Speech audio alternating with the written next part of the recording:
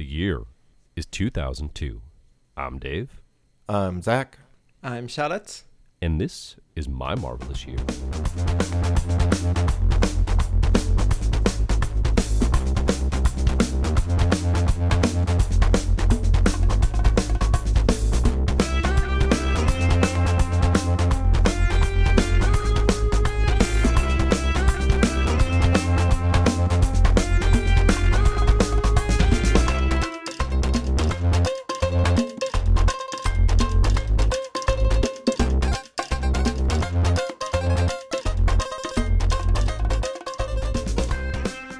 Hello and welcome to My Marvelous Year, the comic book reading club where we go through the best of Marvel Comics from its origins to today. I'm Zach, your comic book... Oh God, what am I now? I'm a master. I'm a comic book master. Nope. And Incorrect. Sure. Yep. Wrong. No, I think I leveled up a while ago. Certification is far from complete. I don't know who that is who's speaking. Hasn't been introduced yet. I guess I'll introduce them now. That's Dave Busing, a fat cat who's getting a little too big for his britches and better watch his back. If Listen, you know what I mean. times are good right here in the comic book herald sphere. All right, this cat is getting fat off of the interest in comics, baby. Ant-Man Quantumania season. Haven't seen it yet, but you know what I have seen, Zach? All those sweet pennies rolling into my vault. This fat cat is gorging himself on lasagna and Mondays and doesn't even notice the team of editors and writers slowly sidling up next to him, all holding daggers. Also on the podcast is Charlotte Fierro, my very angry and disappointed mom. Hi, Charlotte. Hi. Yeah, it has failed the past 3 times I have tried to kill you, but next time will be the one. The point is, you haven't given up. You haven't. What did Yeah, you, exactly. What did you try? How did I you haven't try to given kill up on me? you. I mean, on killing you. How did you try to do it? From France, all the way from France to the West Coast. Ooh, I tried of the to United shoot States. you through the Atlantic, and it didn't work. Just firing Firing shots over the randomly. ocean. Yeah. Those One of poor these will fish. find it. Those poor fish. I think I actually aimed towards the UK. Maybe that was my mistake. Maybe there's a Zachary Dean in London that was shot to death. I bet there's a Zach. What? I bet it's like Zachary Stanton Dean. Well, oh God, I thought Yeah, you were. exactly. For some reason, I thought you were like serious. You were like, yeah, with that famous murder of Zachary Dean in London. I was Yep, about to say, sure. I really What was happens like, oh when my you God, search someone- for Zach Dean? Are there other famous Zach? Yeah, Deans? there's somebody who's like. Oh, this Zachary is good. Dean, what? At Zach Dean, me. It's no K in this one's No, name. that- I help that's men not me, yeah. awaken to their purpose and make money online. Zach, this is It's not you. me. That's not me. This is you. Incredible. That's not me. Come on, that doesn't sound like me. This is for sure you. Oh, This my guy goodness. does. This guy is dressed up like Monkey D. Luffy from One Piece in one of his profile pictures. Also It's you, pretty cool. for sure. Yeah, I don't know how far you have to go to find me. Oh, there I am. Anyway, doesn't matter. Let's not Google me. All right, we just God, we're talked talking about Zach, comic so books, yeah, please. let's go. My God. Dave, comic books, huh? They're I pretty cool. thought you were doing the intro here. I'm just I did sitting the back. intro. I don't know. Usually, then I start talking What, about and comics. then now you you're went and like, got a drink? I thought maybe you transitioned us to the comics or something. All right.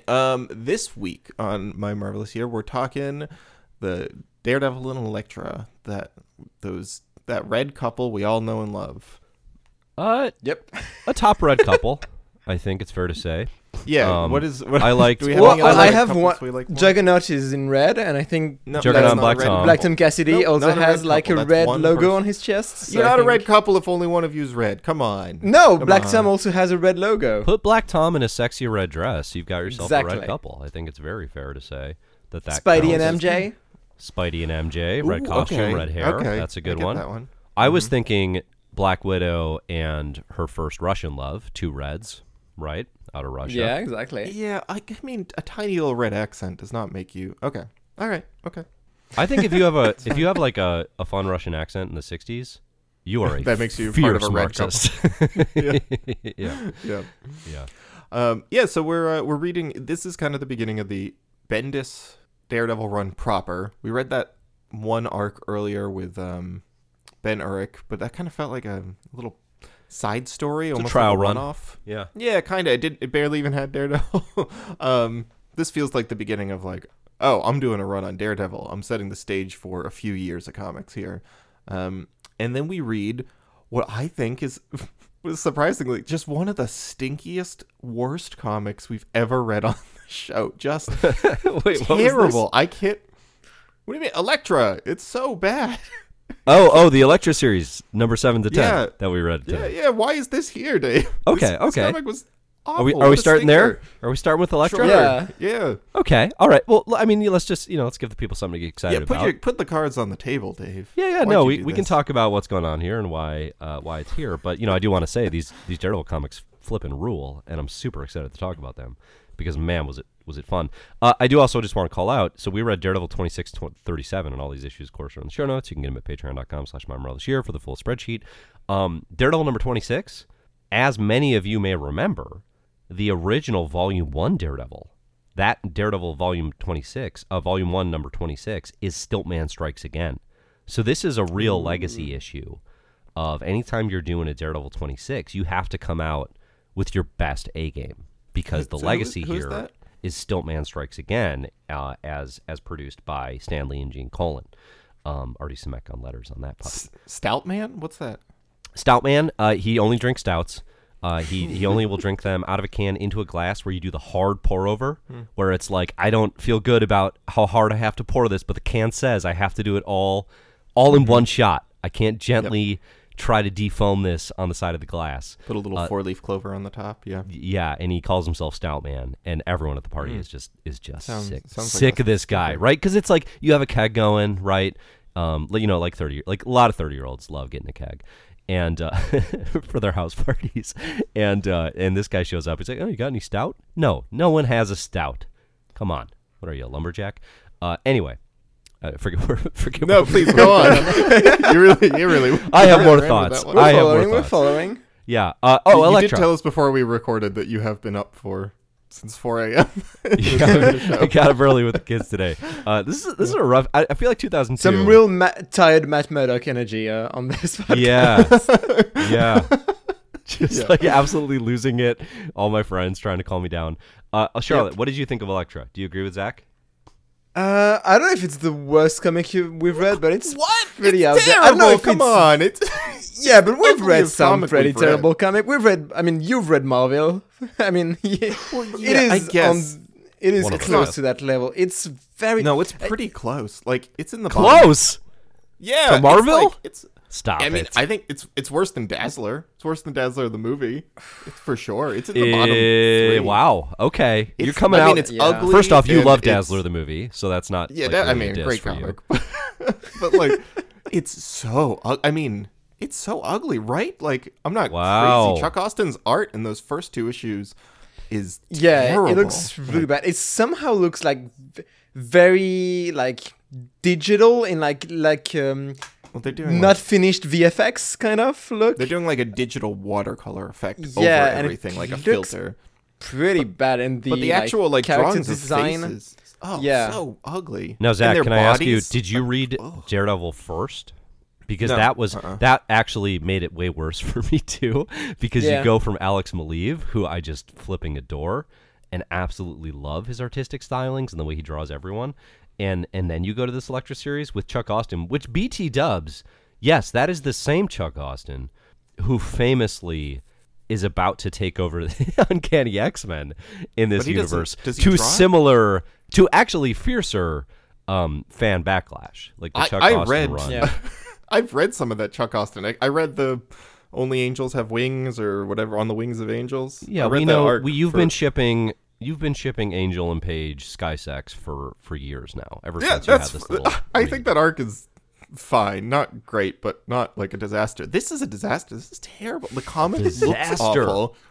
The comic looks terrible. I mean, it kind of looks. I like don't think somebody, Chuck Austin's art is that bad. I think you're overstating. Oh, I things a bit think here. it kind of like compared to the Yeah, rest of what we've read, at least in my Marvel, compared to the it's rest of comic, pretty- compared to the it's rest one of of art the worst art drawings. I it think looks, we have read. Yeah. Unholy It looks like guacamole. an MS Paint webcomic that like a teenager spat out. Oh, not come like one of on. the good Kind ones. of, yeah. No, I kind of agree. Yeah, It looks like it was it's made in like tough to get through, like just visually. Not even talking about like the scenario, like the actual writing. Visually, it is hard. which to I think get the through. writing's bad too, but that Yeah. art is a disaster. I mean, it kind of looks like what's that 90s program that was like made in CGI? It kind of looks like someone made this in a computer, and it was just like freeze frames of like, you know. Yeah, it looks like the MS first Paint. steps of animation. Like if you Yeah, look at yeah, rough yeah. animations Like from like previs, Shrek or yeah. any 3D animated movie, like the very first draft, that's kind of what it looks like, where there's a very uncanny valley quality to it. Except that sometimes, like, I mean, their arms and legs will be like double the length of normal arms and Yeah. legs, just Okay. arbitrarily, Okay. like a woman's. I feel and like they're- you're both beating around the bush, and I'd like you to tell us how you really feel about And then this also, comic. this Hang made me on, feel- though. Hang on. Okay, go on, go on. Chuck is only on 2 issues that we read. He's Yeah, the only other on two 7 are and okay. 8, and then 9 and 10 are Joe Bennett, who is condemnable Fine, for different reasons now. Yeah. Post Immortal No, Hulk. one of my favorite artists of all time. Who is this guy? Did he do something? Well, Joe bad? Bennett did Immortal Hulk with Al Ewing.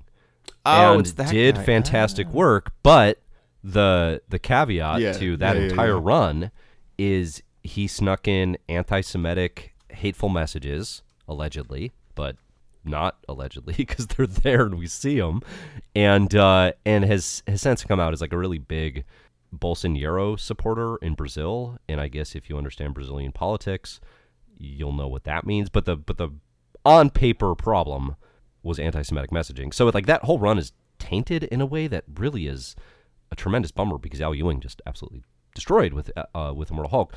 Anyway, same artist, Joe Bennett, here on these lectures. I knew I recognized the name. His art's fine. But I think, his art's and fine. I'm putting 2 T's on this butt, Zach. Oh, Those thank Greg you. Horn covers. Those Greg Horn covers, baby. Considerably better than Chuck Austin's art, which is saying something. Like, Yeah. I mean, and they're not good. Like that first one we read, she's got that weird proportion where she's simultaneously showing off like her full ass and her boobs at the Yeah, same no, time. those covers with the look body like twist. weird, like fan art of future Marvel movies that you see on Twitter that look like AI generated somehow, like really That's bad, very like funny. floating heads There's everywhere. a lot of AI like, generation. This is ahead of its time. Yeah. These comics. Wait, is Greg Horn an AI? Because I- that would make a lot of sense. I would not be surprised at all if Greg Horn was a pseudonym for Yep. like a 2000s Marvel. digital Very program. horny AI. Just the horniest I got. AI. Wait, guys, listen to this. Greg Horny. Yeah, You ever think about we've that one made that before? joke the last ever think time about we that one? talked about Greg Horn. Zach? No, there's Zach, no way. high five. High Thank you, Dave. five. I knew baby. that would land. Nailed it. Also, I like That would Greg Land, because his art is very similar to Greg Land. Sorry, go ahead. That's, I think Greg yeah, Land that's true. is superior to Greg Horn in that I Land has hate had that a I agree, second but I act agree. of sorts and can sometimes, like when he's not tracing literal porn stars, you're like, yeah, okay, I can see why this guy gets Yeah, work. yeah, yeah. Whereas Greg Horn Uh, just has this early 2000s run. Yeah, of I'm looking doing at the pin art for like the cover of issue 8, and her suit is just body painted on. Like, Oh, think well, I mean, it's- that's such a standard way of doing it. It's awful. I think it's what No, you're but, like- forgetting is anytime the comic is about sexual assault, you definitely want to lead in with the most objectifying, sultriest Elektra covers you can do. I feel like it really tonally. No, it's completely cognitively dissonant. Like it is. Yeah, it is yep. so bizarre and kind of gross. Not kind of gross. It's gross actually And- to have these and that's covers with the other comics part of these this comic. subject matter. The sexual assault stuff in this lands so poorly, and it is the most like I'm a man who learned everything I know about the experience of being sexually assaulted and what that's like from like popular 90s movies, like 80s and 90s action movies or something, right? Like I mean, that's a bold. I mean, you could say it reads that way. Like I don't know Greg Rucka's experience. I don't want to. no, but yeah, back I don't that. know. I mean, I don't know what he's sure. been through or who. You know. no, I guess that's true. I don't want to cast any aspersions on the actual man's experience, but that's what it reads like. So let's talk. it's So all right. So both of you are so saying bad. worst art we've ever seen, and Greg Rucka stinks. That's what I'm hearing from both of you. No, I've read good Greg Rucka comics, But this is but on Elektra, But Elektra, Greg Rucka kind of stinks. Yeah. yeah, and okay. it actually retroactively made me feel vindicated for when I because I trashed the Ultimate Daredevil and Elektra stuff that he wrote for its portrayal of sexual assault, and I got a little pushback on that, and Yeah. was like, all right, sorry, like maybe you know, because I think those are misunderstood this. probably better actually. Yeah, Oh, yeah. those are By definitely far. better. But this is like an island of all women, which I don't know the context, but maybe we're just missing it. Well, very it's like Greg Wonder Rucka Woman. also writes a lot of Wonder Woman. Yeah. And Yeah. it's Yeah, I was like, it's are you just trying to Themyscira? replicate? Yeah. Yeah, it's weird.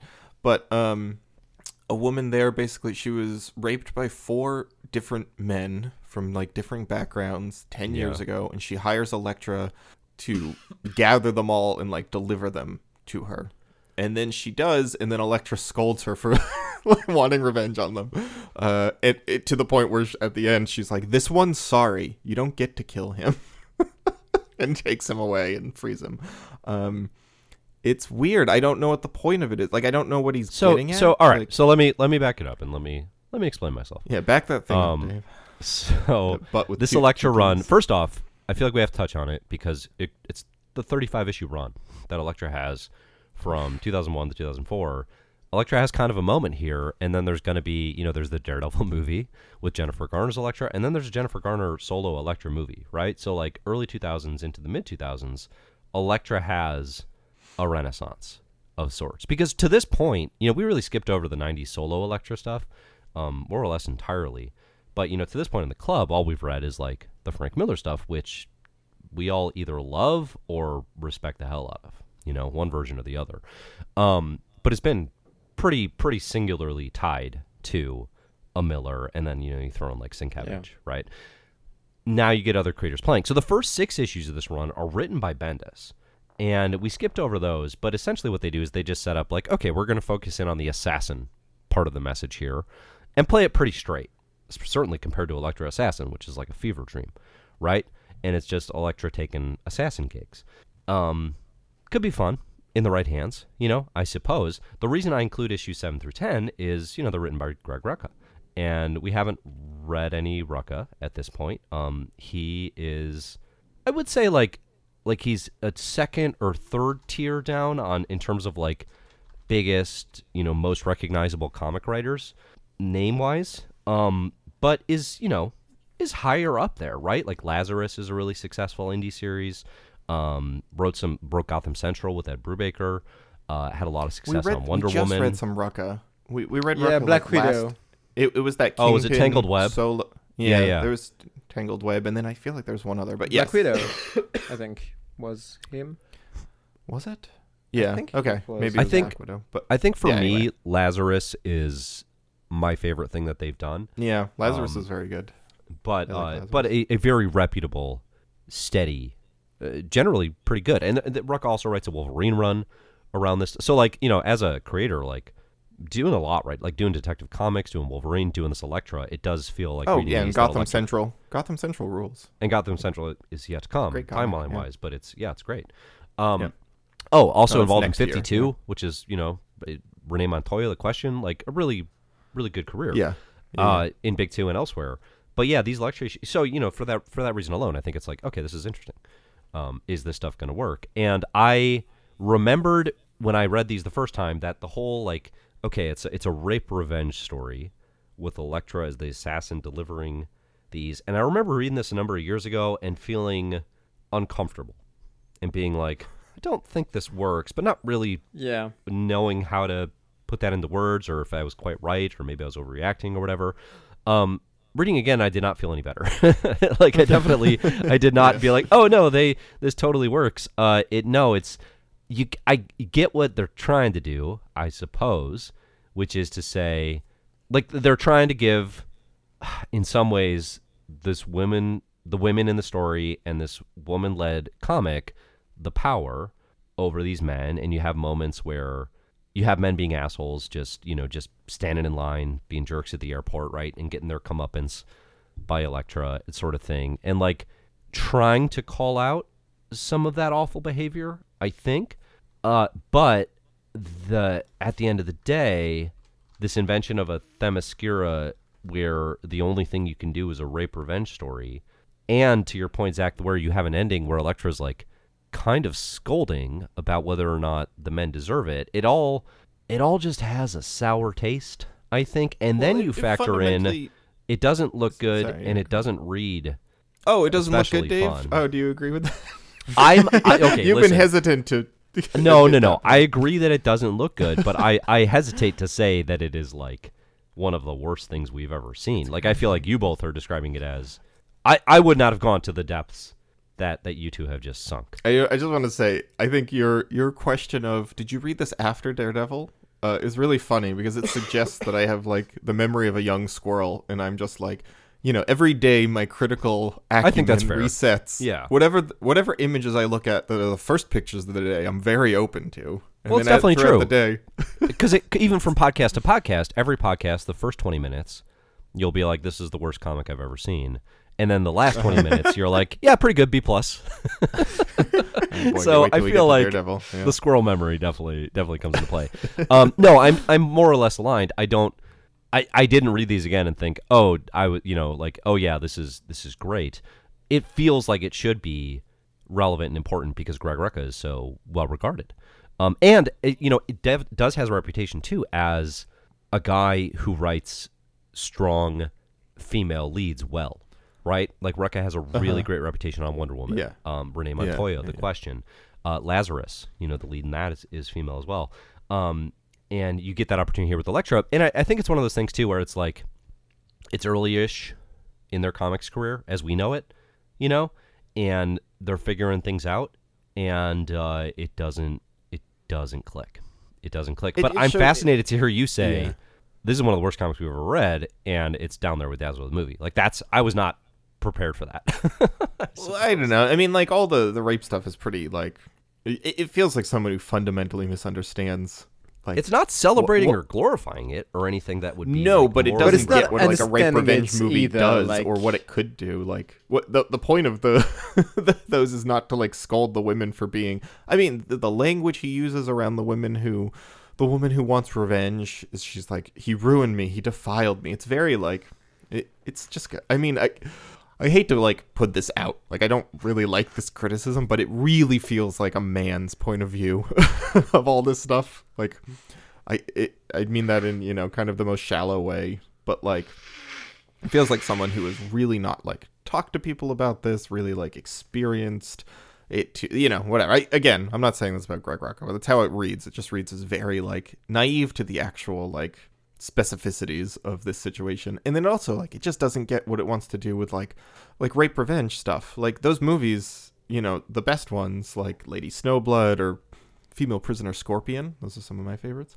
They're supposed to be cathartic. That's the point. They're about like reclaiming power, not about trying to reclaim power and then being scolded for being too like trigger happy. It's called by an assassin, like, especially the fact that it's Elektra scolding her. Yeah, she kills is people just very for cash. weird. She's, Yeah. Well, and that's the especially weird thing about it is even in the moment it feels wrong character wise, but then like if you continue to read the run, like Elektra kills a lot of people. Like Yes, it she feels kills even some more muggers later. tonally inconsistent to like be talking about rape, but rape is like the one thing she can forgive and be like, oh no, they're fine. Like you should forgive them. Like, huh? And then she literally snaps a mugger's neck later. She leaves a bunch of them dead on the ground. And just tried to steal from her, but she's like, whatever. It's rough. That combined with the art, I think, makes this like one of the stinkier bottom 5 comics for me. You know what, Zach? Can I just be clear about my reaction here and this whole conversation? I'm not fighting you on this. I'm not saying you're wrong. I'm surprised by the how much you disliked it, but I'm not going to say you're wrong because I can't sit here and be like, no, secretly, this is why it's awesome. Because even just on like that's so the thread of things and the sexual assault and the fact that it's trying to deal with rape, that falls apart. Even if you like try to remove that from the thing, or you get to issue 10, which isn't about that story anymore, right? It's a new issue. Mm-hmm. Yeah, it's not. It's not a particular like. It's really trying to do sort of assassin by way of espionage, So it's and Greg Rucka writes a really good espionage comic called Checkmate on DC, but also Queen and Country, which is kind of an indie one I think out from Oni Press. Like, man, Rucka has a great resume. I don't like as we talk about this, but it's kind of trying to do that, but with an assassin, and it's just not. It's not exciting. It's not. It's not like, oh yeah, Elektra in a John le Carré novel. That'll be fun. And it's like, it's not. So I cannot super defend this run. I felt like we had to get a taste. And I'm glad that I ruined everyone's breakfast with that taste. Yeah. I also think we don't see enough of like Elektra's character, like who she is. It is very focused on having us see the character personality of the like four men and kind of the woman who's seeking revenge, but like Elektra is just kind of the like horror movie monster that goes after them that can be stopped. Yeah. And like we know she's very angry, but then that she also forgives, like saves the guy by the end. And it's like, how does that make sense? Like, we don't see enough of her. She's not really the main character often, except like the last, I think, 2 issues, like the ones with Joe Bennett on art, are more focused on her being the focus on the story. Well, I think but even then, Oh, sorry, go ahead. No, I mean, I was just going to say, even then, we don't see much of like her thought process, which could be fine. Like that could work if like it didn't feel like an excuse for her behavior being like very random and unreconcilable. It is weird and it feels like very inconsistent on that level because we don't see enough of her as the actual protagonist. Mm-hmm. Mm-hmm. I think that legacy goes back to Frank Miller as well. Where Elektra Assassin, for example, our main POV character is John Bolton, SHIELD agent.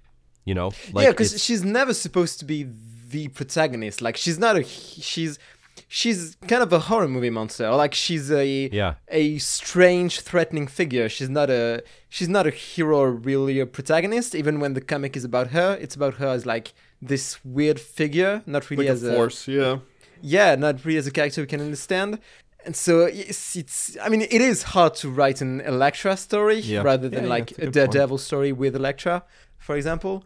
But it makes it also all the more frustrating that like, is this the only comic about a female protagonist that's like ongoing in Marvel at this time? Because we've had like Black Widow, 3 issue miniseries, stuff like that. But is there another female ongoing series at this point? Well, we've got I mentioned Catwoman Emma Frost is happening over has, at DC has the weird year. long solo run about her childhood. Okay. I feel like that counts. Didn't know about that. Okay. Weird. Also, as Greg Horn covers, because there's a lady in the comics. Has. I'm not seeing in the lists anything I've. Oh, Mystique is about to get a long run. There's a Tiger mini series this year. There's a Tiger mini that I left out. Mm-hmm. Yeah, that is true. And I think we're a few years from Black like Cat, She-Hulk, the evil that men do, like that. And Jessica Jones. Next year is probably. But actually, Jessica Jones is happening right now. We're just not going to talk about it until next year. That is. But it is weird that like this is maybe one of the probably the main female-led ongoing series, and it's not really led by a female character because Elektra isn't really the focus, or at least not the main character in her own story. So it's a weird state of things, and I do think it makes the comic even more disappointing. Well, and I don't want to get into like who can and can't write a comic, but you're right. Your highest profile female-led series is never written by a woman during this era, right? Or seemingly has. I don't know about any woman creative talent on this book, but from memory, there's not. And you know, like again, it's one of those things where it's just like voices in the room, right? It's kind of like perspectives. It feels like we haven't had a woman writer in a long time, though. You know, it's like Louise Simonson and Anna Senti were all around the 80s and early 90s, and then like. I mean, this era is not friendly to women. Did Devin Grayson write one of those Black Widow minis? You know, because she's maybe she's one of the names that I know from this era who gets to do stuff. But yeah, I mean, it's certainly I mean, if you crunch the numbers, which I haven't done, there's no way it appears even remote. Like that's the thing when people now want to talk about lack of representation and stuff. Like yes, push for that and always push for progress. But if you run it back to the early 2000s, like it is a lot better. There is improvement. It just might not be what it should be, I suppose. This episode of My Marvelous Year is brought to you by Four Sigmatic Coffee. Four Sigmatic offers coffee ground whole bean, cold brew in pods, 100% Arabica beans plus functional mushrooms. Listen, I used to be very scared of mushrooms. Okay, I do not trust them. I do not in my mind, think I like them. But it turns out over the past couple years, one of my favorite pizzas has mushrooms all over it. It's just hidden beneath great Chicago-flavored deep dish. And now Four Sigmatic Coffee is tricking me once again into thinking maybe mushrooms are all right. This mushroom coffee is quite good. I'm drinking some of the dark roast right now. It just tastes like coffee. It tastes like a good dark roast. It's really strong. The idea here is you get the benefits of coffee and the caffeine boost, and this stuff has a kick, but fewer of the negative, sort of dreaded aftermath of coffee things. I have been able to sleep better when I have this Four Sigmatic coffee stuff in the morning. True story.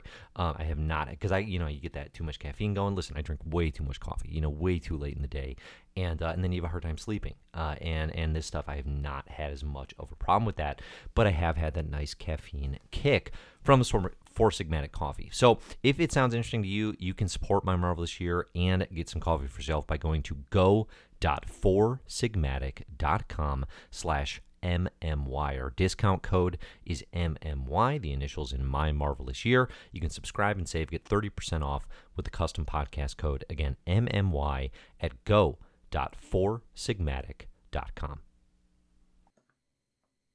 Dave, everything that you just told me about kind of, not arguing with me, kind of agreeing with my point, understanding where I'm coming from. I'm gonna try to get the same exact thing at the end of this Daredevil discussion. When we get to that. Okay. So let's get. I have much stronger opinions. I'm gonna. And, I know, and I have. In many ways, you can make a it, case that I actually. In many ways, if you wanted to say something along the lines of, Dave actually read one of these series, Daredevil would be the one that you'd be more likely to say that about. I do want to know, like, on reread, Daredevil held up just as well as, like, your memory for you? Close. And Close. so Daredevil by Bendis and Alex Maleev was one of the got me obsessed with comics runs, right? This was this Marvel Knights era when I was diving in, getting my first Marvel Unlimited subscription early in the 2010s.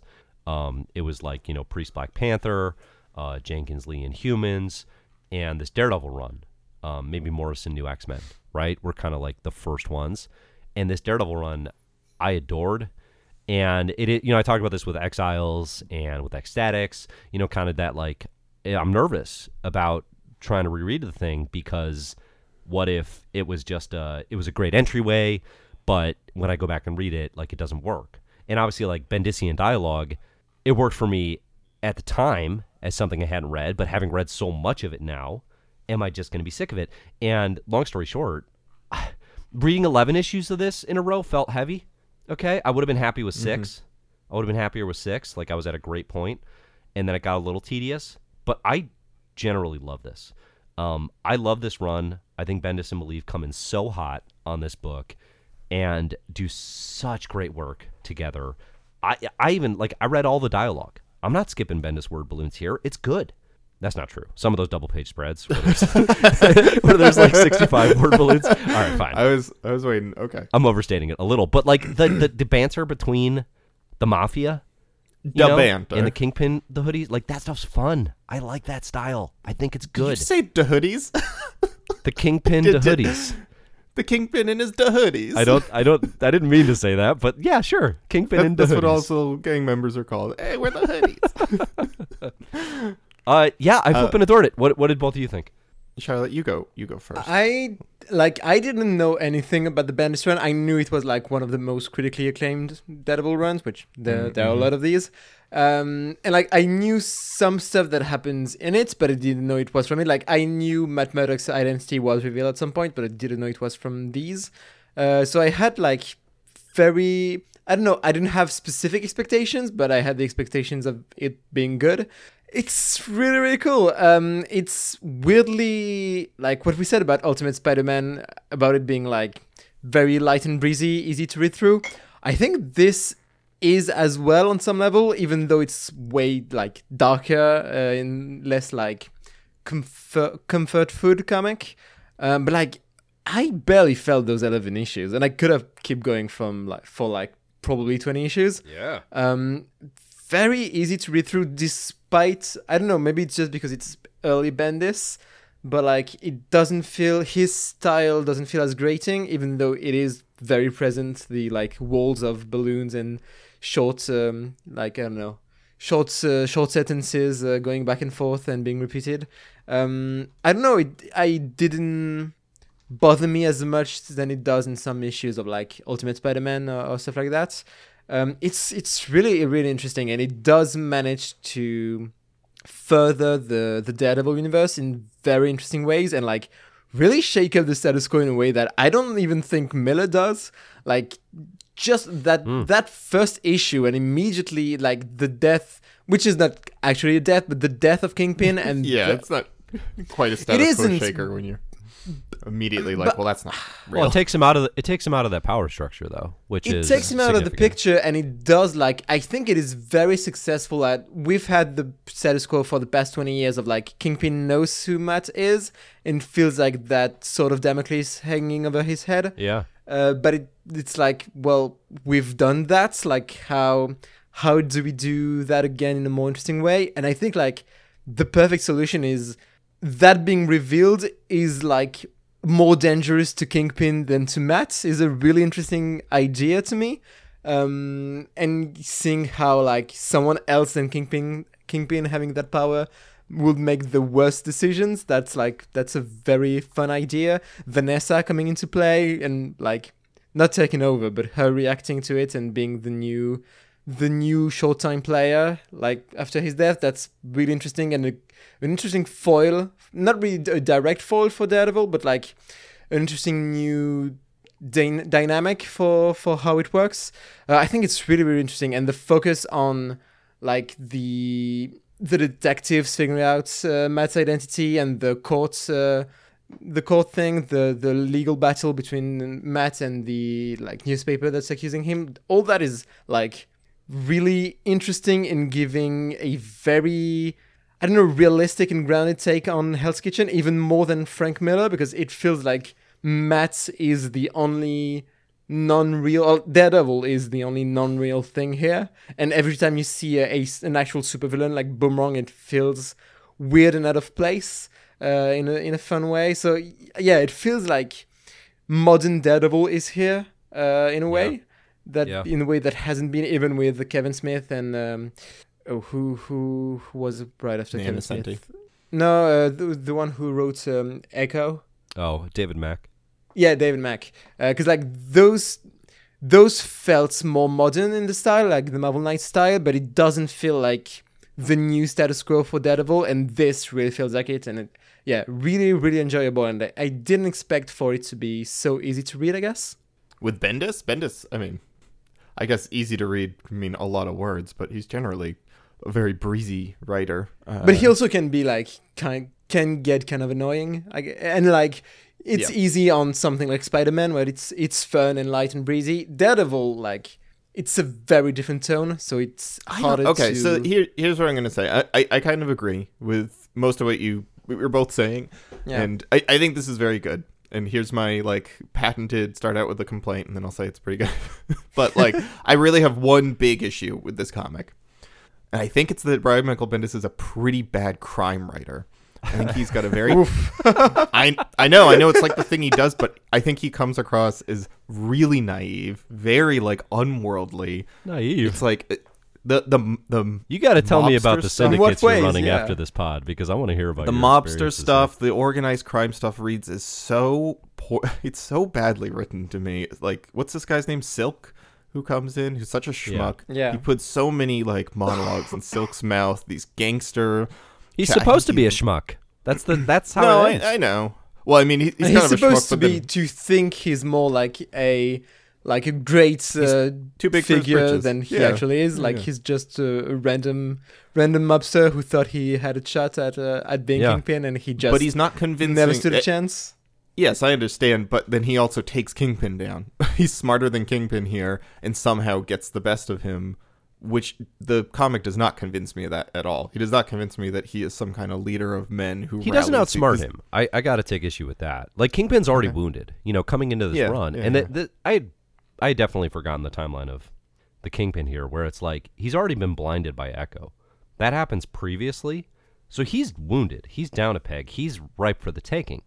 And Silk doesn't outsmart him. He just kind of, he gets enough violence together to take him down. You know what I mean? Well, like, so it kind of starts to set up him. like he's going to be this, he's the smart takeover. But as it progresses, it's like, no, he doesn't really know what he's doing.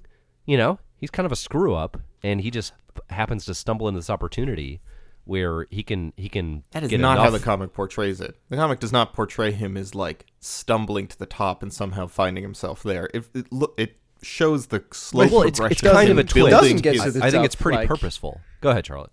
No, I was Go ahead, just Charlotte. like, I haven't made my point yet. I think it like, shows he him doesn't like really over get a to the series top, of issues right? building his little empire here. He like gains information. He wins the loyalty of all these men. He's like turning all them on his side and like establishing himself as the new kingpin. And it's really only Vanessa that like tosses him down, but it's not because he didn't like do a good job of getting there and convincing all of Kingpin's lieutenants to turn on him. He achieved all that, but he didn't see the big picture well enough. And Bendis throughout this kind of which is that Kingpin sneaks has in. a wife He had who's some been a screw ups in civilian. Chicago. He doesn't, he's got family connections. His dad's a big deal, so he feels like he's a hot shot and untouchable. Like I think it starts trying to make him seem cool and like a player, and then as it progresses, it's increasingly clear that like, this guy's not going to be the new Kingpin. Like the comic's never like really trying to convince us he's going to be the new Kingpin, and then by the time Vanessa comes in, it's like, oh yeah, he's way out of his league. He's way out of his league.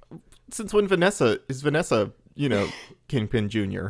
Like that's also kind of a strange like thing to try to sell, that she immediately comes in and is like, I got all the best men. I know to establish.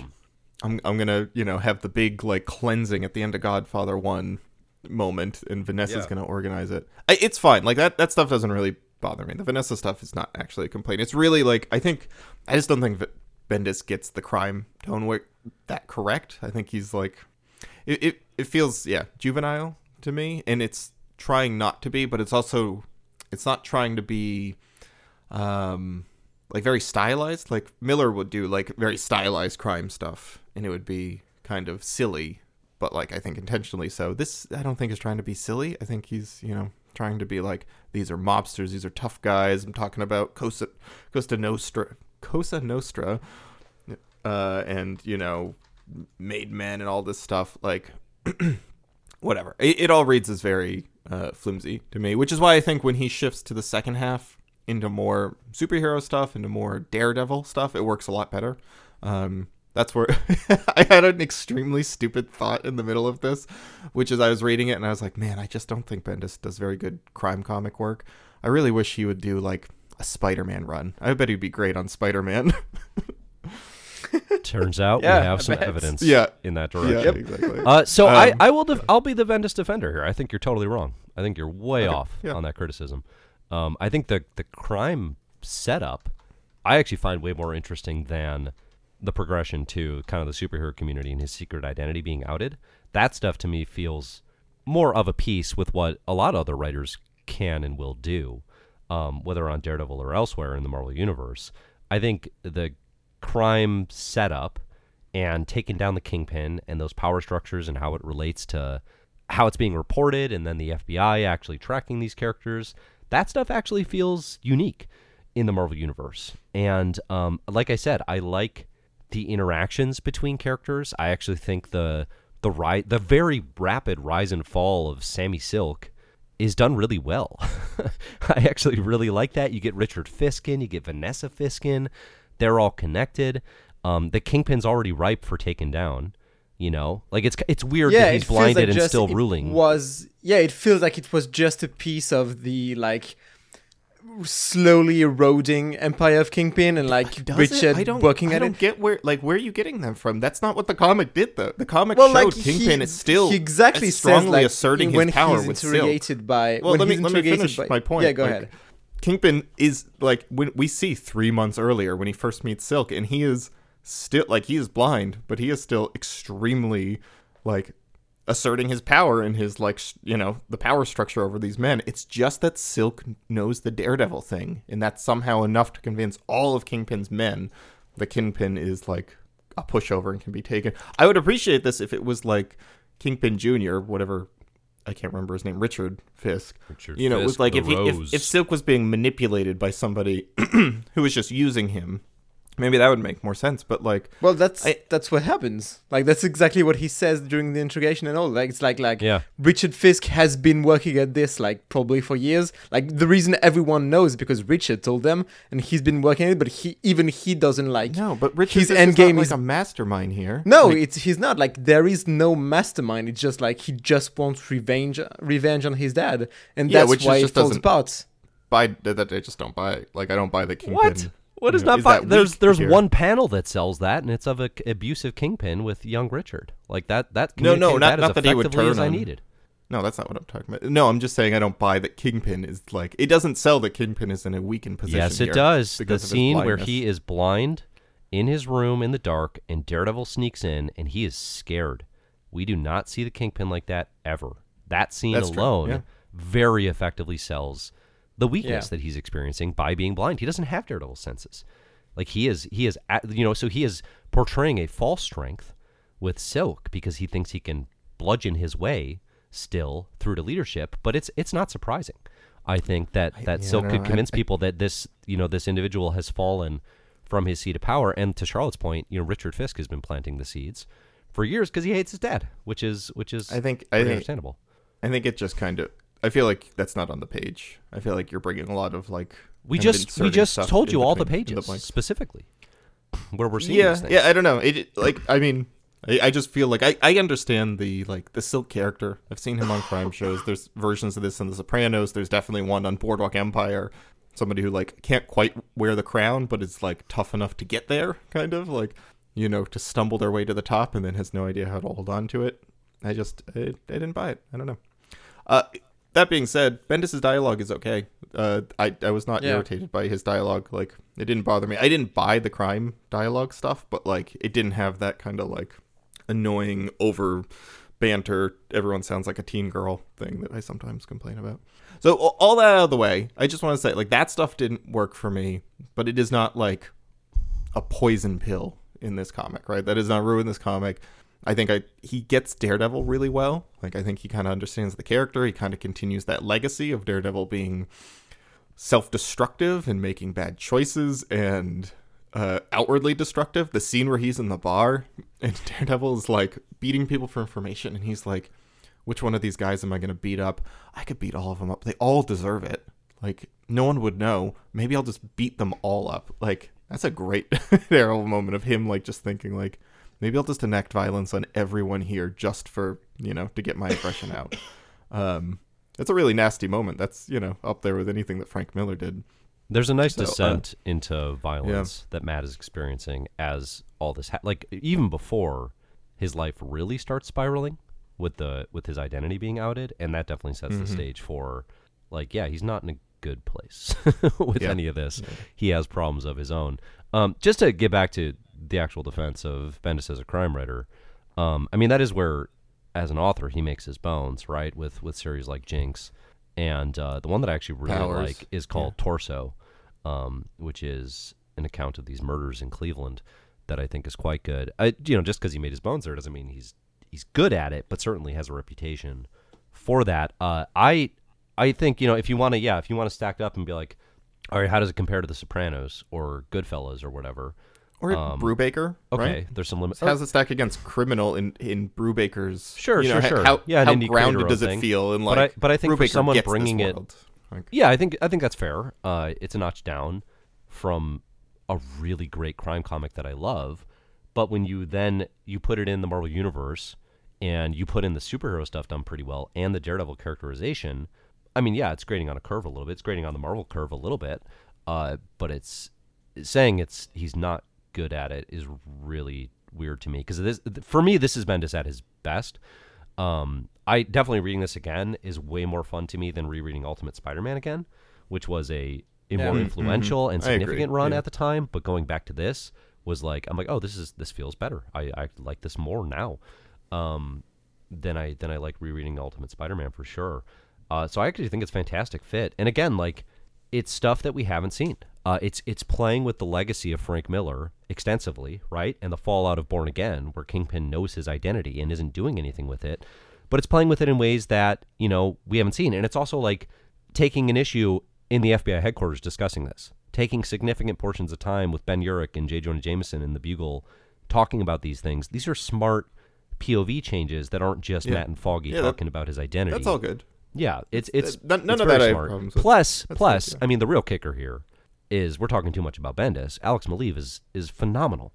He's killing it. Alex Maleev works so well with Bendis, where you see those pages where the dialogue's snaking all over the place, and it's not a problem because you can just follow Maleev, whatever he's doing, artistically in the background and not be as bothered by it. Like, I love reading this again. I was like, oh, this is why I fell for this, because Maleev has such a grounded, real, like it just feels like someone really put this to paper, as opposed to the increasing digitization that we're seeing in Marvel right now. It's like, oh no, this is a person with skill did this with a pencil, which is lame when I say it that way, but it's like there's an earthiness to it. I mean, it's a little Sienkiewicz influenced, but not nearly so abstract. But just like the way, every time I see a character drawn by Maleev, it feels like, oh, here's the modern version of Spider-Man, or oh, here's the modern version of Black Widow, as opposed to like what came before. Like, and I think too, the modernization that is happening thematically here, in terms of, hey, you know what's kind of lame in the early 2000s? Secret identities. Why are we still playing that old song and dance the same way we've been doing it for decades? We've been talking about this for Marvel Comics forever, right? When is Iron Man going to come out as Iron Man? And this is something that finally the ball starts rolling, and this is, I think, the first real significant dent in that, with, Daredevil's identity outed, and then the battle about what that means and what actually happens. And then you'll have something like a DC identity crisis, a couple years from now, where it really gets talked about again, and for good and for ill. But this Daredevil one, I think, does it extensively, and I think does it really well. So even just on a pure comic superhero level, which is actually, to me, not even close to the most interesting thing about it, but you can just talk about that level of like, should Daredevil have a secret identity? What actually happens? Do we care? Should he go to jail? Right? These sorts of things. It plays it very, very seriously, and it takes the question. It's not as playful as Miller, which I know Miller doesn't have a playful reputation, but Miller's Daredevil is funny at times. Oh, yeah, it's very playful. Yeah. And this run's only funny when it's trying to be clever, essentially, with dialogue. It's not silly, It doesn't have much whimsy. And when someone says, that guy's got a lot of chutzpah, and the other guy goes, chutzpah, what are you, Yiddish? I laugh. Bendis loves Yiddish. He loves Yiddish, and then he loves the second character going, Magilla, like interrupting him to. That's one of his favorite jokes, and it's Bendis never good. I feel like probably people have talked about this, but like Bendis' Spider-Man is like incredibly Jewish, and I don't think in any other comics that's ever been established. Mm-hmm. But he always has Spider-Man saying all these like Jewish like sayings and things, which works. Yeah, like it works unless he's not Jewish, and then it's like is Spider-Man like culturally appropriating all these like what's happening here? Anyway, I like these comics a lot. Maleev is something else. Is going to be on this run forever. They're on this from 2001 to 2006, and I just think it comes out so strong, right? It opens with the death of Kingpin, seemingly, right? And then goes from there. It never loses momentum. I mean, the whole thing reads like an ongoing saga in a movie. Like, it's hard to even quite put the pinpoint in, like, where's even, like, the trade break in this, which, because it's good, I like. It doesn't, like Kang Dynasty, right, for Avengers, which we talked about, it's like somebody put a break in, please. Like, it's, it's doing the same thing. Yeah. I never had that problem with Daredevil.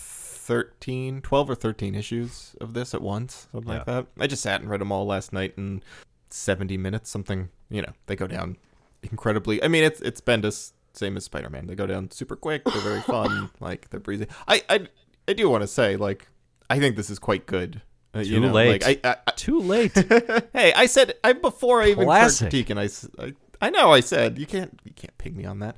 I am judging it on a curve because of its reputation. Right, as this reputation of like one of the best. I mean, same with Ultimate Spider-Man. Talking about that, right? Like, it's just judged as like one of the best Marvel comic runs of all time.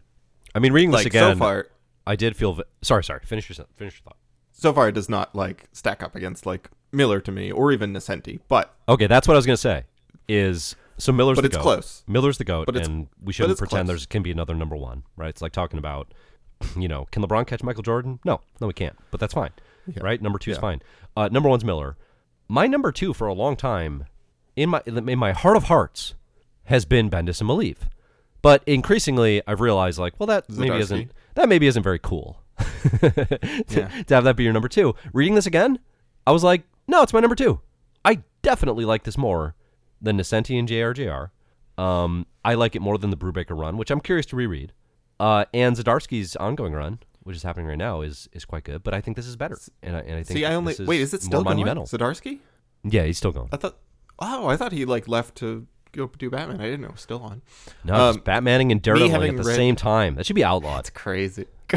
That's crazy. Because I'd read like the first 10 issues or so of Zdarsky's run, and while I was reading this, I was like, I think I prefer to Zdarsky, like just a little bit. I think like it's good, and we're naming 5 good flipping runs here. Right? They're all very good. I mean, there's tons of stuff that Bendis gets very right here. Like I said, like I think he really gets Matt's inner life. He really understands that. I really like, kind of him ramping up Matt's nastiness.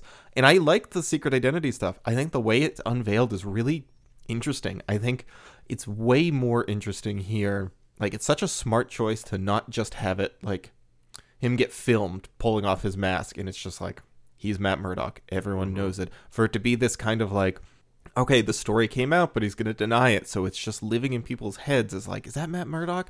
No way that guy's blind. Well, I don't care if it's him or not. Like, he saved my cousin. Like, this kind of wishy-washy, like, it is both true and isn't, and it's unclear in the public's mind, and he's fighting it, and he makes the choice to fight it, like the choice to take a step up and actually, like, fight the newspaper here, I think is a really interesting one that is given a lot of weight, like, because it's kind of a choice to walk away from the costume or not, right? And he cannot walk away from being Daredevil. And then I really like the end of this where, like, it's seemingly like Daredevil intimidates the FBI agent into, not being a source for the newspaper anymore. And then Matt is so cocky about it to the publisher that the publisher initially is going to acquiesce and drop the lawsuit or like settle with Matt Murdock. And then Matt's so cocky that the newspaper publisher is like, forget it. No, I'm going to fight you. I'm going to take you to court. I'm going to lose a ton of money. But like, you're so smug that I'm going to, you're laughing at my face. Like, great. That's such a good moment. And I love his point about like, it doesn't matter. Like, even if you win, everyone knows, right? It doesn't matter if it's not proven. Like, it's still out there and it's still going to, affect your life. Really good stuff. Yeah, I really like how much like the identity being out isn't as big a deal as you would think. Like, just, people move on. Like, it's not the only thing in the world. And also, like, it's unclear for most people. Like, that's a very interesting dynamic. But then also, one of my favorite things about this is how much of an a-hole Matt is, and he's allowed to be unlikable.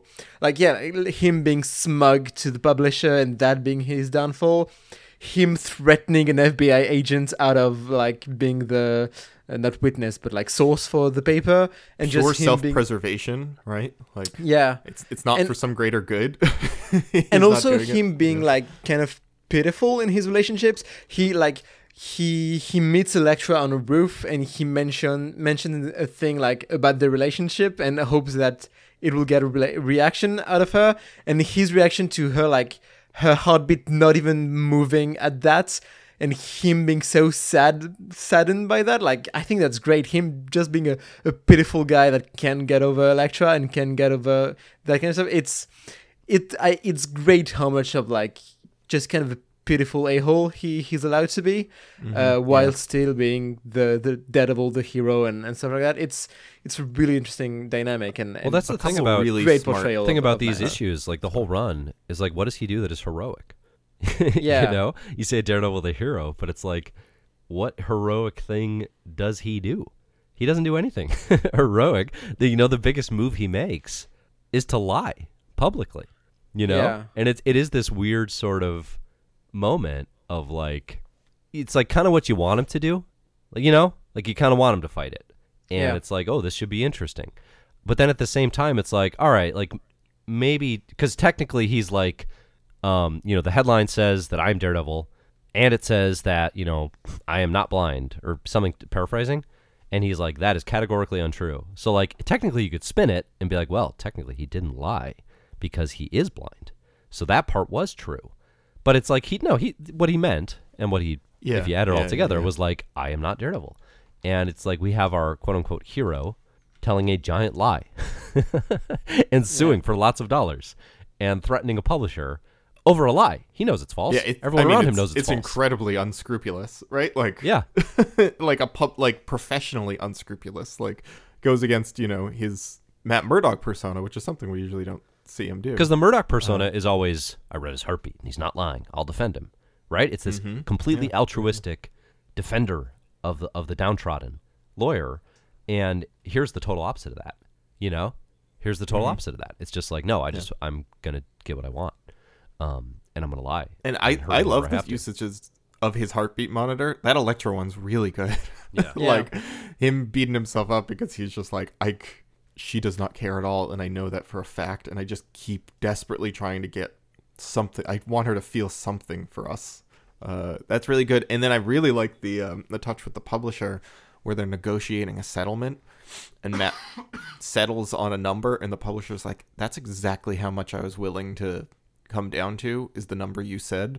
And like almost sniffs out that I don't know if he like specifically was sniffing out that Matt read his like heartbeat, but like that Matt's doing that Matt's manipulating the negotiation procedure, because with his powers is like so slimy and like the guy says, incredibly smug.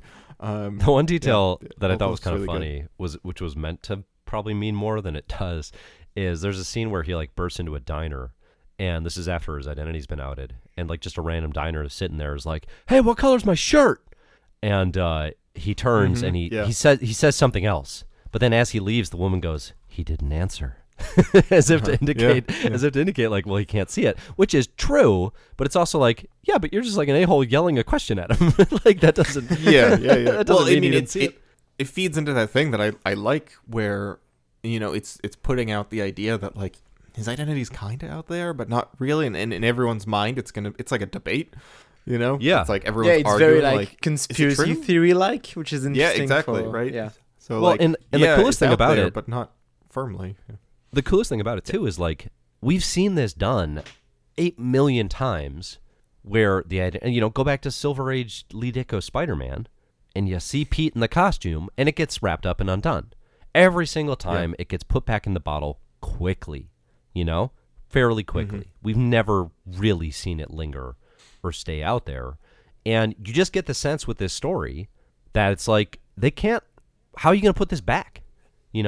Like you just get the sense where it's like, how can you bottle this back up? And what's cool about the run, and I won't spoil anything, but it's like, it really deals with it. You know what I mean? Like, it's not just putting it out there to be like, and to be continued. Oh, next issue. Oh, it was my brother, Mike Murdock, my twin. Like it's not playing that game, and it doesn't feel like it's trying to sneak us. I don't even think about the MCU, right? With No Way Home, where it's like, oh, Spider-Man identity out there, and it's like, by the end of the movie, it's not. Well, like it's a hard thing to commit to.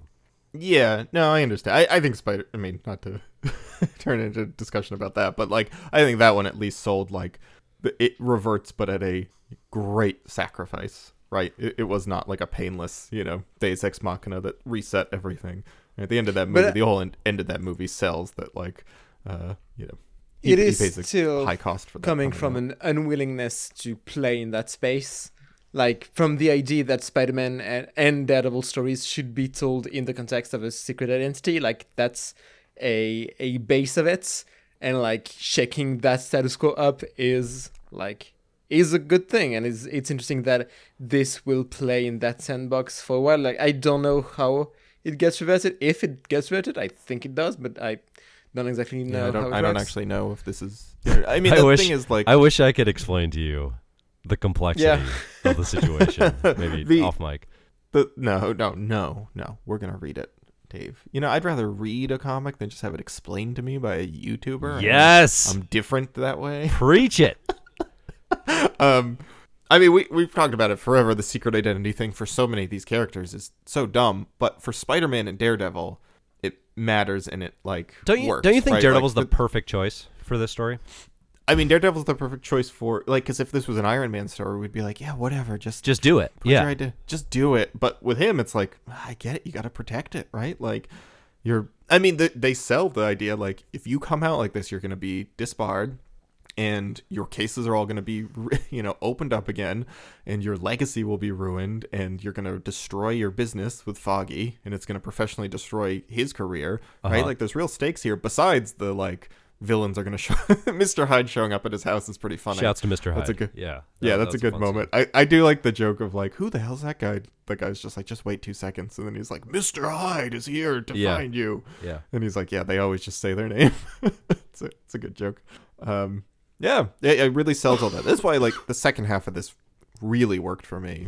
The first half worked okay.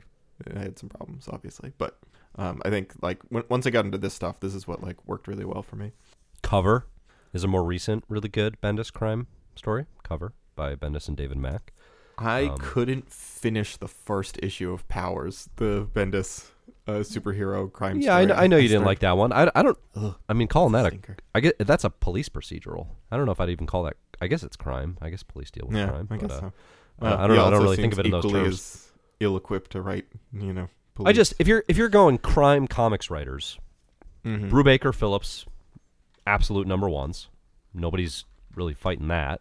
Frank Miller, Eduardo Rizzo, with Brian Azzarello on 100 Bullets. See, I don't like that. I don't like that book. So I like Bendis crime stuff more than I like Azzarello crime stuff. Yeah, I agree. I 100 Bullets should have been 60 bullets. To be honest. Doesn't have the ring. It would have put that on the cover. Better. Yeah, that's a good tweet, Zach. Does Jason Aaron do? Because I kept thinking about Southern Bastards was Dee's Southern crime. Scalped. I love Scalped. I think Scalped is incredible, and I just don't know if he does other crime stories. No, we could put Aaron in the conversation. I think that's fair. Lately he's been on a Marvel Comics kick, but yeah, it's a hard genre, I think, to dominate. A polar genre, if you will.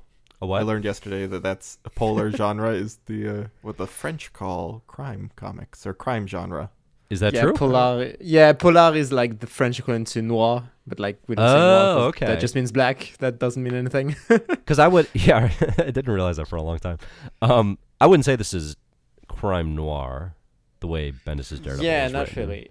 It doesn't have that feel. Whereas Brubaker stuff is all heavy noir influenced. Mm-hmm.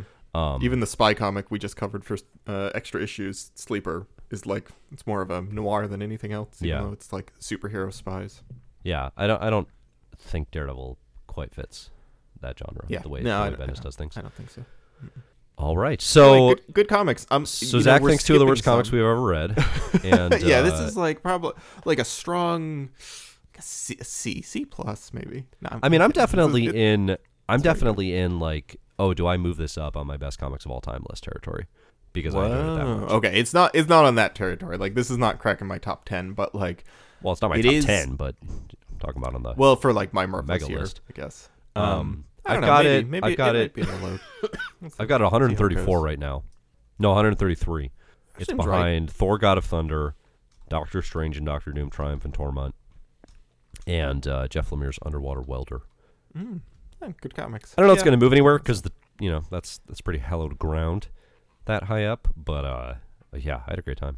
Let me see what you have under it. What's right under it? Ultimates by L. Ewing, 52 DC, Grant Morrison's Animal Man, Immortal Hulk. Ooh, okay. I mean, this does not touch Immortal Hulk for me, or League of Extraordinary Gentlemen. But yeah, Ultimates. Now, is that because of your fierce support of Joe Bennett? Yeah. Oh, yeah. Sorry. I mean, the man could do no wrong. Yeah. Anyway, I saying it's better than Immortal Hulk feels weird.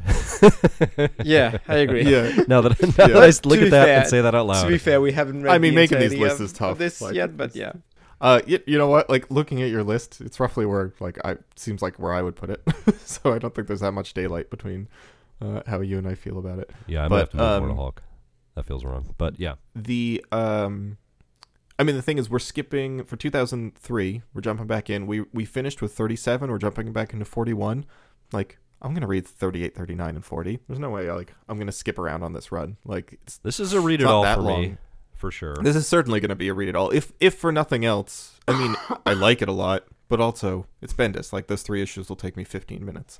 Yeah, so, like, exactly. For sure, I'm just gonna read this whole thing. Like, yeah.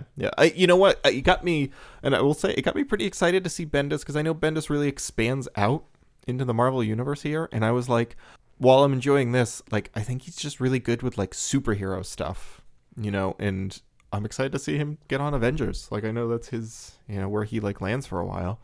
It made me slightly less excited for Alias, because I know that's more, like, gritty stuff, and It made you less excited for Alias? It made me less excited for that, just because I'm, like, I'm not So you want Avengers Bendis, not what he's known for Bendis.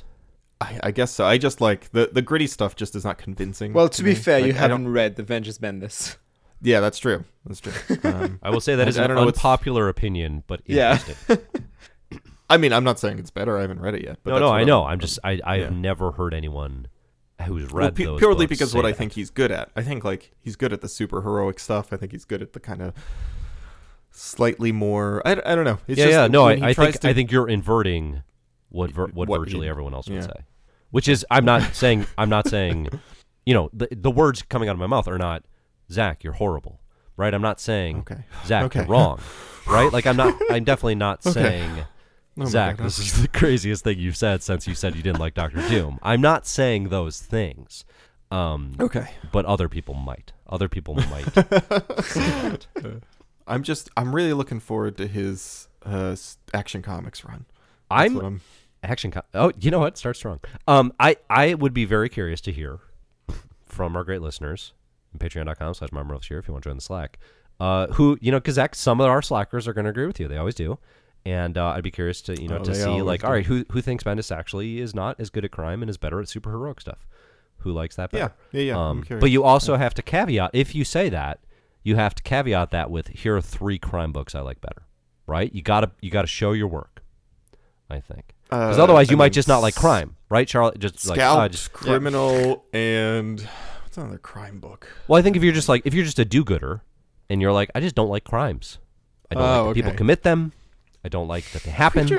Preacher's half a crime book. Preacher's a little bit of a crime book. It's kind of a little bit of everything. Book. No, I wouldn't actually call it that either. I don't know. What's another good crime comic? Bendis' torso, Bendis' cover, Bendis' Daredevil. Ooh, obviously. The Good Asian. The Good Asian. The Good Asian is a really good crime book. That's a good pick. Yeah. That's a good pick. You know what? Actually, I was thinking. I gotta read this comic again because we've been talking about Jeff Loeb so much, and like, is he a good writer? Like, questioning, like, does Jeff Loeb have it at all, and did he ever have it? So I gotta reread Long Halloween and stuff because I was thinking of Long Halloween while reading this because he does so much like mobster stuff in that. My DC year makes me nervous on that one because I have defended the heck out of the Long Halloween. I mean, I loved it the few times I have it right here on the shelf. I've always loved it, but then I'm like, you know, I don't know. I think he goes silly there, which works, right? Those are not like it's a slightly sillier, cartoonier version. So I think and Sale's style is it doesn't caricaturish at times ring untrue to me. Is The Question kind of a crime comic? A little bit. Oh, sometimes. Well, depends who's writing it, but it can be. I guess that 80s run is the only one I've read. I can't remember who that is, but Denny O'Neil. Yeah, that's Dennis a good one. Cowan. Yeah. All right, let's park this ship in the dock. All right, that was more disagreement and stronger opinions than I was anticipating today. I like it. I genuinely, I don't want this miscategorized as like Zach didn't like this. Like I it's amazing how you paint yourself in these corners. I know it's coming. I had one complaint about this, and I said it was not poisonous to the run. And I have one issue with one kind of plot line here. No, it's very good. Don't come at me. Oh my gosh. Your fear of the fans at the end of these episodes is something it's you. to behold. It's just you. Your absolute terror. I still get, like, just this week I was pinged with being like, someone wrote like, I just listened to the Mutant Massacre episode. I can't believe Zach's out of his mind. Yeah. I'm still getting This crap isn't about that. This isn't that. I'm not. No, of course. No, we're not like at our rope's end with each other. But no, it's a really good take because it's really unique. I'll give you credit on that. Thank you. But like being the first person to be that wrong is really impressive. Yep. Thank you very much. Yeah. Good work. What are we covering next time? We are talking X-Force and Ecstatic. Ooh, very excited to get back into some of that. I kind of forgot about that comic. We're reading a Patreon edition 4-issue miniseries added by a longtime Patreon member, Chamber. Yeah, I'm looking forward to that. Number 1 through 4. Lot, yeah, people actually. have been digging it in the Slack who've been reading. It's Brian ahead. K. Vaughan, I think. Yeah, is that true? Yeah, interesting because I have not read any good superhero comics by Brian K. Vaughan. If that's the case, And you've read it is Brian K. what Brian K. Vaughan superhero comics? Just his Ultimate X-Men, which is like just such a stinker. Yeah, I agree with you on that one. Yeah. To actually to divert us again, I just found a Reddit thread that was like, what are the changes in the Ultimate Universe that you think work the best or the most exciting? Like, Don't say what are the Mr. things Sinister. Don't say Mr. Sinister. And it was like the third from the top was like that Mr. Sinister had to kill a certain amount of people to become Apocalypse, and I was like, what do you? This list is null and void and invalid. If that I liked the Blob eating the Wasp more than I liked that Mr. Sinister. Yeah, I do too. I agree. It took way too long to get to Kitty Pryde, which is clearly like Kitty Pryde is the star That's of a the good Ultimate one. Universe in the way that like Kitty Pryde and Peter Parker dating is the best change that has ever happened in the Ultimate Universe. It's really good. It's good. Anyway, we're reading that, and then we're reading some more Exiles, which I'm excited about. Like I was A lot not of quite as offbeat hot. X stuff. Should be fun. Yeah, I think. Well, that's basically what we did last time. We did X-Force, Extreme X-Men, and Exiles, and we're doing a sequel episode. Then the next excited. ep, we're going hard on super interesting Fantastic Four and ending the King Dynasty. That'll be an interesting we episode. got a couple cool Fantastic Four comics coming up. Someone just added in that God, what's it called? It's like a grounded Fantastic Four comic. Do you know what I'm talking about? Was it 1, 2, 3, 4? The Morrison and Lee? No, Somebody added it? it's- You said? Yeah, someone's adding it. Maybe it's coming much later. From But Patreon? yeah, it's like Grounded what- Fantastic Four. it's like very much in the 60s. I don't even know if they have powers. What? And it's like a little Fantastic Four miniseries. You know what I'm talking about? That's It's a new fiction thing? you wrote? God, I can't. Someone's screaming who's listening to this. Is someone added this for us to read in the future? Is that what you're talking about? Unstable But it's a Molecules. flashback Thank series in you. the 60s? Yes, Fantastic Four Unstable Molecules. Oh, okay. Yeah. Yes, the James Stern comic, which is like, very much. I don't know. It seems like a non-superhero Fantastic Four story. That's an interesting Something. addition. What I'm Yep. getting from it. Yeah. Did someone actually add it? Oh yeah, someone did add it. Yep. For 2003. Yeah. Maybe I didn't tell you, Dave. Sorry. Did you? You didn't add it to my list, I think is why. No, I didn't I'm add not to your seeing it. list. We'll have to find out where to. Well, where are we gonna fit that puppy? Yeah, we'll talk about that after the show. We'll have to put it with probably in the first episode with the other Fantastic Four. One things. Yep, I agree. Okie doke. This is good. This is good, riveting discussion. Yeah, And fun. a new thing to hang over Zach's head for the next probably 15 to 16 episodes. Oh, you gave Bendis' Daredevil an A-, you lunatic.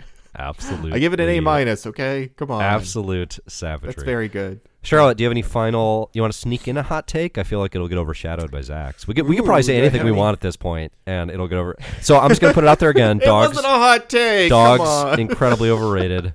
Keep them to yourself. Keep them away from me. Dogs super overrated. Charlotte, you got anything? Oh, I mean, I can just want to quit the podcast after hearing that your opinions on dogs. Every comic could be improved with a dog, is what I have to say. And I don't think that's that hard of a take, but I think it's important to put it out there. Yeah, Like, okay. is there what bad comic features a dog in like the main cast? Huh? I mean, You have Hawkeye is an one of my example? favorite comics that has a dog. Yep. Lockjaw and Miss Marvel, stuff like that. Like Not a lot of dogs in Watchmen. I don't Not a believe. lot of dogs in Watchmen. Yeah. All right. Speaking of Watchmen. If you gave Rorschach a dog, though, Yeah, we already know what he does to dogs. We saw him with a dog. Oh, Yeah. there are memorable Yeah, dogs. right You're now. right. Okay, Watchmen gets dogs right. Wow. That's my new take. Let's end it here. Speaking of Watchmen, Charlotte and I are doing our side bonus podcast on Patreon, Extra Issues. You get 6 months early access. We covered Watchmen as our very first episode. It's a great episode. It's about to come out on public, in the public feed, I think in about a month. But we already have the entirety of our first theme, Superhero Subversions. All 6 episodes are done on Patreon, so if you back us for $5 a month, you can get access to those. Go listen to it. I think it's a great show. I'm so proud of it. Yeah. And we're about to start our second series here, which is going to be on the works of Molly Knox Ostertag. We're going to do 3 episodes about her work and cover the entirety of what she's written, just everything she's done. So, yeah, very excited about this podcast. Go check it out. Sounds like a good one. Yeah. Yeah, Dave thinks it sounds good. He was on one episode, but, you know. And I thought it sounded good. All right. Thanks, everybody, for listening. You can always contact us, patreon.com/MyMoralThisYear. Find all the social at MyMoralThisYear or at Comic Book Herald. Thanks for listening. Music for the show is by Disaster Piece. We'll see you next year. See you next year.